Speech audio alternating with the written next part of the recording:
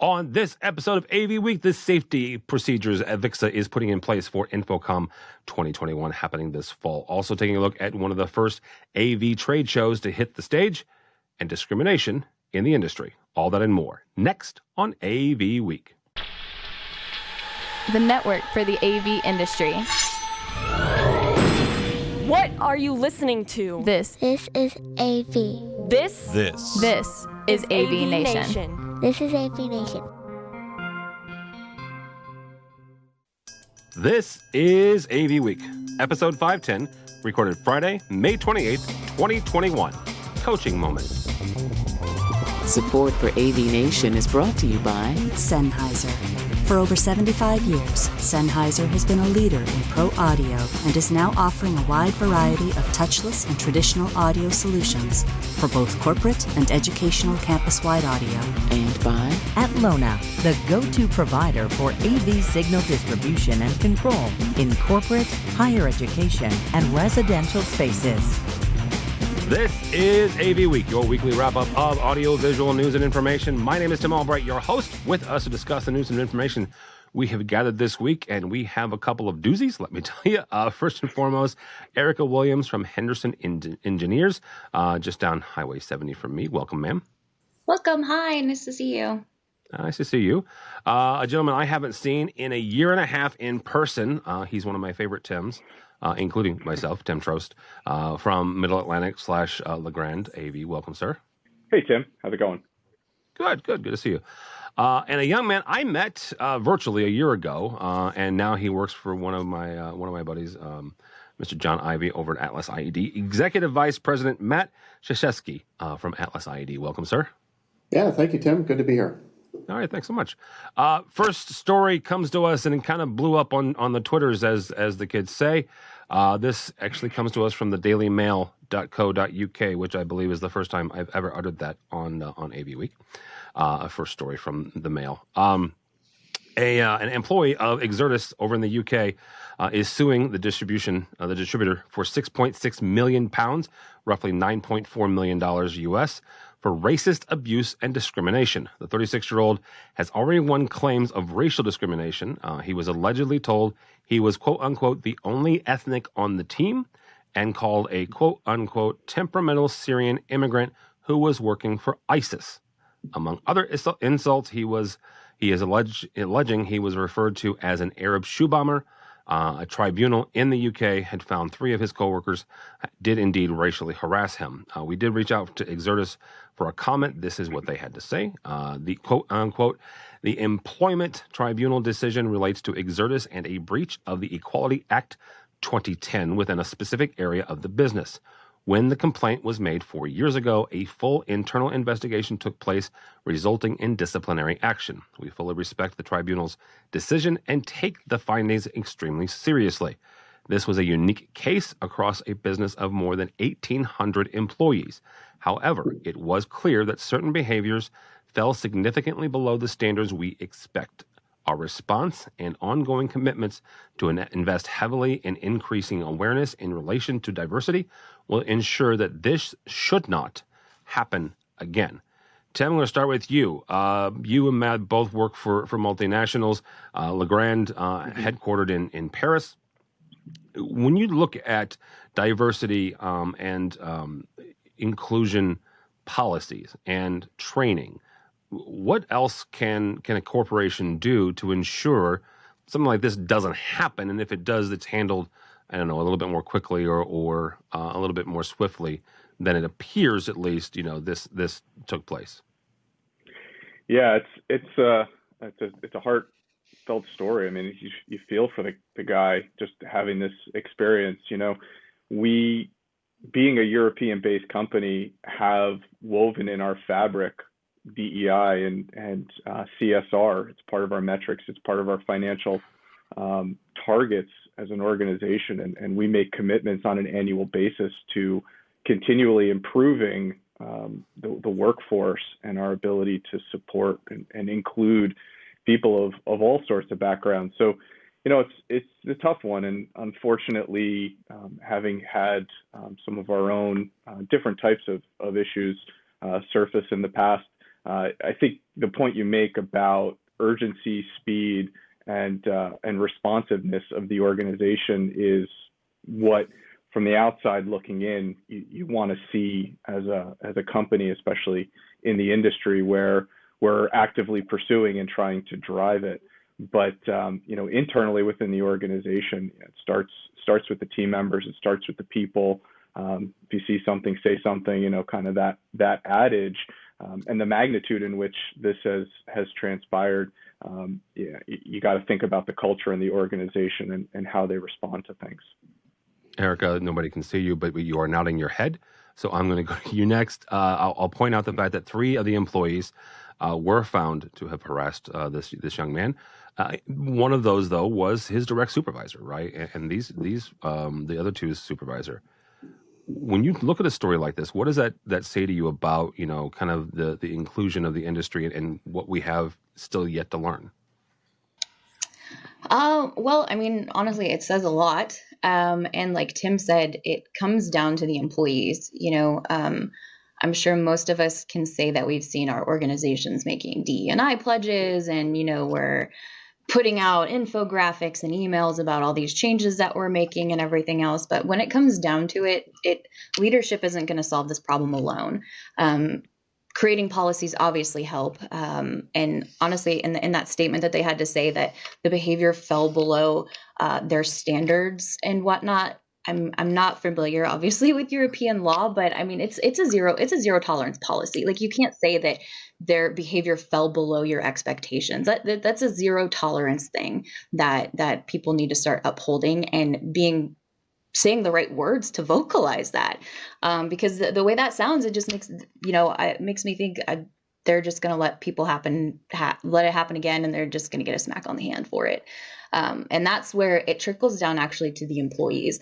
You're right. Absolutely, Tim, that if you see something, say something. And we've seen in companies and in society and just so much over the last year that people need to stop waiting for someone else to do something. People need to take action, because the worst action is inaction.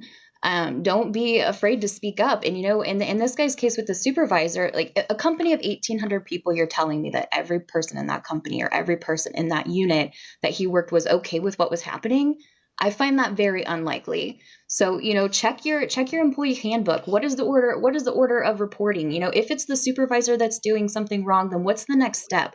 Don't just wait for somebody else to do it. You have to speak up and take action. And, honestly, if you go through all the motions at the office and stuff still isn't happening, put them on a shame board, put them on Twitter so people know, we've done this. That recently happened with Google, actually. There was a woman, I think she was part of the marketing department and suffered from all kinds of discrimination. And then she said, you know what, I'm taking the social so people know. Like, don't do business with those people, because they obviously don't have a culture that sounds very good, in my opinion. Maybe I'm wrong. I don't work there, but it doesn't sound good. And those aren't the kinds of people that I would want to do business with. That's not the type of business that I want to reflect poorly on my business culture. So you actually bring a really good point up about not doing business with them. We'll point out the fact that Exertis has expanded over the years.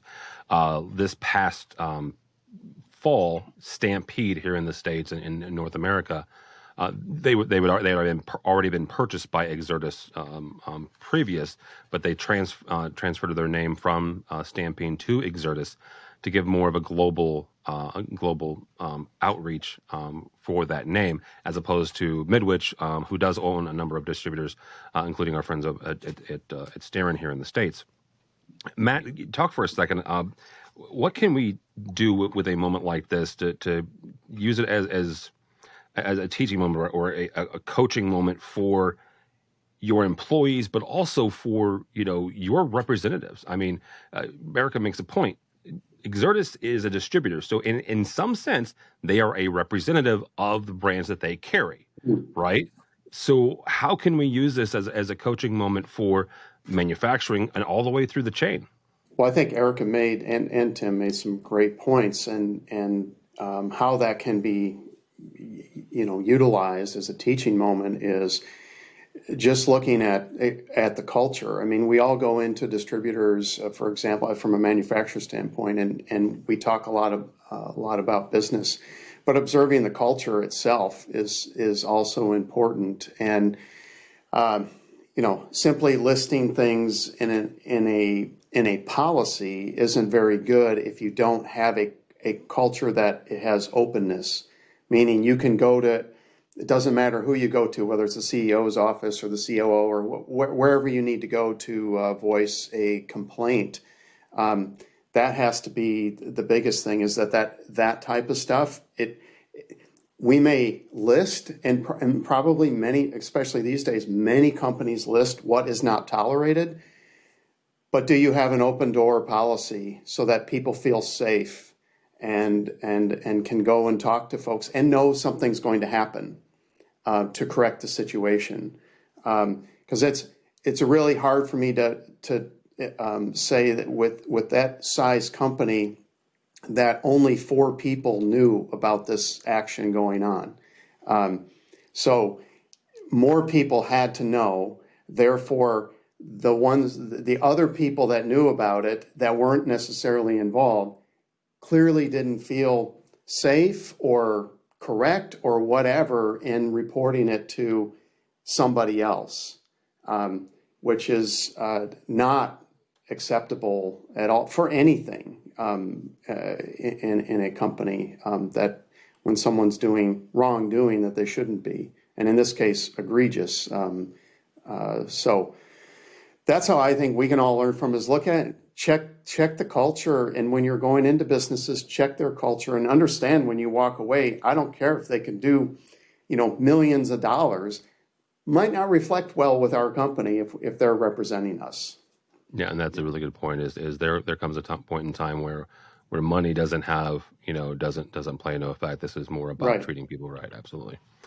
All right, our next story comes to us actually from our friends over at SCN and our buddy Megan Dutta, who we would get to hang out with on June 17th at the AV3 event. Mitchell will put a link on that if you're interested in registering for that. Megan sat down with Senior Vice President of Exhibition and Event Services at Avixa, Rochelle Richardson, about the upcoming InfoComm show, and she goes through a number of different questions, asking Rochelle about things like making sure that or asking the question is whether or not Avixa is going to hold to the CDC recommendations, such as masks and social distancing, what they're doing with cleaning protocols. Obviously, Avixa doesn't clean the system; the Orange County Convention Center does, but Orange County has a global biorisk advisory council, and they are assessing everything coming down to all the way to the fact that there's going to be more food locations. Just for the record, that is the one thing I am most excited about. Just for the record, as somebody who's gone to a number of these, and Matt and Tim are laughing at me because they know exactly what I'm going to talk about. You stand an hour in the line for a cold slice of pizza. Anyhow, Erica, we'll start with you on this. Does what Rochelle's talking about, does that make you more comfortable, less comfortable? Does it ease any concerns about getting back in person come October? I wouldn't say necessarily one way or the other. I mean, for me personally, I didn't have concerns. I'm already planning on trying to go anyway.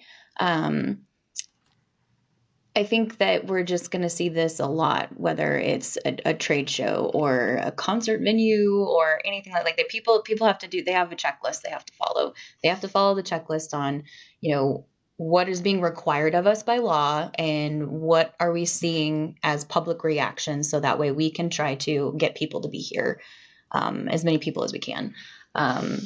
It sounds to me like they're planning on following the rules and doing the right thing and keeping things clean and making people feel safe. So, I think it's good. And I think we should probably get used to seeing more stuff like this moving forward. Matt, same kind of question. As the executive vice president of Atlas, you're going to be responsible for a number of folks, including a booth at InfoComm. So, what are the steps here that make the most sense or make you most comfortable heading down to Orlando come October?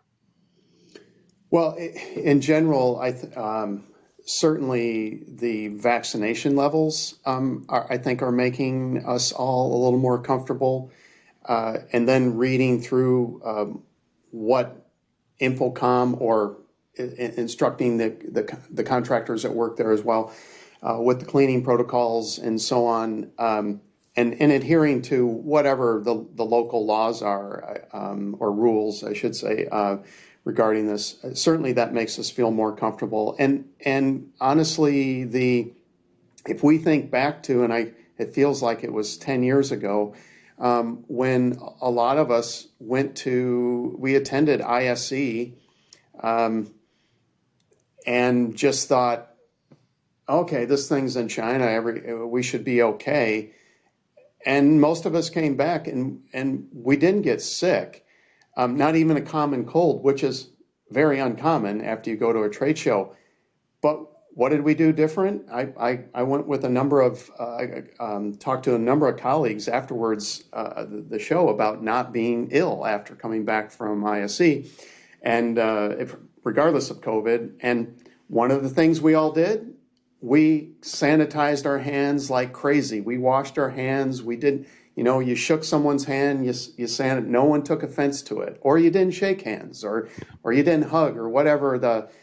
So I think, looking back on that experience, the steps that Infocom or I should say Avixa is talking about implementing at Infocom all make sense, and will actually just, I think, be healthier in general.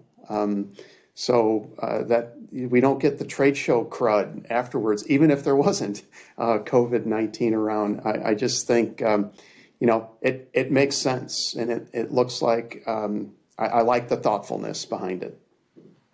Just for the record, I am a hugger, so y'all feel free to hug me whenever you want. I don't. I did it all during ISE too, even though it drove Joey Lloyd crazy. Joey's from Avixa, and they had rules during that. So anyhow, Mr. Trost, you've been around the world actually with me for Legrand's various installations at trade shows. Mm-hmm. You guys, not necessarily you specifically, but you guys will actually head to your first trade show in September by way of CEDIA in Indianapolis, the Resi side of Legrand. What Rochelle's talking about, what does that give you as someone who has been to these shows, most likely will be in Orlando come October? What makes the most sense, and or what are areas that maybe that they're not thinking of yet? Well, I'm going to go on record and say a very close number 2 to availability of food is the expectation of clean bathrooms. So, I think that in and of itself should be something that sticks for the long haul at some of these events. But, I think 4 or 5 months in the future is just too far to tell. Many of us were surprised by the mask mandate change. Even the president admitted he was surprised by the CDC's announcement. So looking forward that far into the future, I think the most important piece I gather from the communication is there's a heightened sense of awareness, and there is an expectation and accountability that our industry trade associations are taking to people's health and well-being. And they will monitor, they will manage, and they will hold the standards at a bare minimum to local regulations, rules, expectations, call them what you will, to ensure people's safety. Enforcing them is not going to be easy. I mean, we look at what it's like just in our daily lives now that we want to go out to a store, visit a mall, go to a restaurant, and there are varying degrees of comfort with being in close proximity to others. And, these shows, as much as they are domestic shows, still do garner a % of international participation. And, we've got to manage through that and handle the expectations of people, not only domestically, but globally. So it will change how we manage and how we operate in shows, but there always has to be a first one, right? And you've got to get the first one under your belt, experience it, and take the necessary precautions, and we'll evolve collectively as a company and as an industry and see what the future holds. But trade shows won't look or feel the same in the future, that's for sure. All right. Actually, on that note, on you have to be the first one from Sonic Communications, Kavlo, a trades only event for members of the Pro AV community, happened May 13th, just a couple weeks ago. Several colleagues and friends were there. Joe Way was there doing a panel. Mark Coxon Matt, your team was there. Atlas was there. Shure, Digico, Nanolumens, Aurora Multimedia, a number of folks. Mike Brown Sestero put this on, and he was actually looking to do this last year. He's been trying to do this for probably about a year now. First time out, it was they had 400 people registered. 200 people showed up, according to Mike. Matt, we'll start with you on this. Do we look at stuff like this and more local, more regionalized, smaller shows popping up throughout the country where, Mike and his team, he's a local integrator, he does kind of an independent show, or kind of like some distributors who have kind of, regional shows around the country? Do we see that happening more and more as we come out of COVID? Definitely. I think we're going to see a trend there. This is just kind of spitballing there, because that show, so the folks that we had attend spoke very highly of how that went. Good. And I don't want to take us off subject on that a lot, but there was actually a PSA show, I think about 3 weeks prior to that in Denver. Yes. That was also, we were also there, also very well attended. And not meaning that it was, thousands of people necessarily. It was the folks that were there were the principals. They were the people that were really able to make decisions. And I think that's what we found in Vegas as well. So I think these smaller targeted shows could take hold, because it's smaller attendance, it's regional, easy to get to. I don't have to fly all the way across the country and so on. And, so I definitely see it as being viable going forward. Yeah. Tim, same kind of question. Matt made the point there. You don't have to fly all around the country. This also gives your regional reps and your regional folks, whichever direction you go, whether you have actual rep firms or you have, direct representation from employees, your regional folks to actually come and build relationships there within their region, so they're able to kind of connect with the folks that they're servicing. Yeah, I think it's going to be different. And if I take a step back to the last discussion, we'll see what transpires at these large national and global events like CEDIA and ISE, and what the attendance looks like. And I'm sure all the manufacturers and the industry at large is going to pivot and adjust to what people feel comfortable with, what works from a local and a global perspective. But there's another, I think, added dimension here I would add, and that's the cost to travel. When I look at a ticket now, I used to be able to go coast to coast for $300. It's $700 right now, and with inflation in food and hotels and that sort of thing, I think that's another backdrop to us gathering as an industry at these large events, and it might drive more local and regionalized activities, whether they be individual organizations or AVIXA and CEDIA and others, putting them on to help continue the interaction and continue the evolution of AV, because as we know, it's going to be and has played a critical piece in the success of the world and the economy through the pandemic. Yeah, absolutely. Erica, Tim mentioned the fact that, it's cheaper to do regionally. We're sitting here. By the time this posts, ISE, Integrated Systems Europe, will be happening in a much different way than it has in the past. It is going in person in Barcelona as well as digitally. It is currently scheduled to go ahead in London in a couple of weeks. They did have to cancel both the Germany and the Amsterdam shows, but again, more regionalized is what they were looking at. Does that make sense where it's and I kind of joke that Erica's just down Highway 70 from me. She's in Kansas City. I'm in St. Louis. Literally, I could go have lunch with her, right, on pretty much any given day. Just bring emails. 3.5, 4 hours, right? And we still haven't, just for the record, but we could. But that's the thing is right, if there's a show in Kansas City, I could certainly get up in the morning and drive over and it'd be a long day, but it could be an easy day trip, right? So does that make sense as we kind of come out of this, or are you looking more for the bigger shows where it kind of brings everybody together, or maybe a mix of both? So I'm a little conflicted with it. Tim definitely made a good point with the flights. I mean, not only are you paying almost double, if not more, you can hardly find direct flights anymore. You have 1, 2, 3 layovers, it seems like. But yeah, it's an interesting dynamic. So I think it depends on where you are.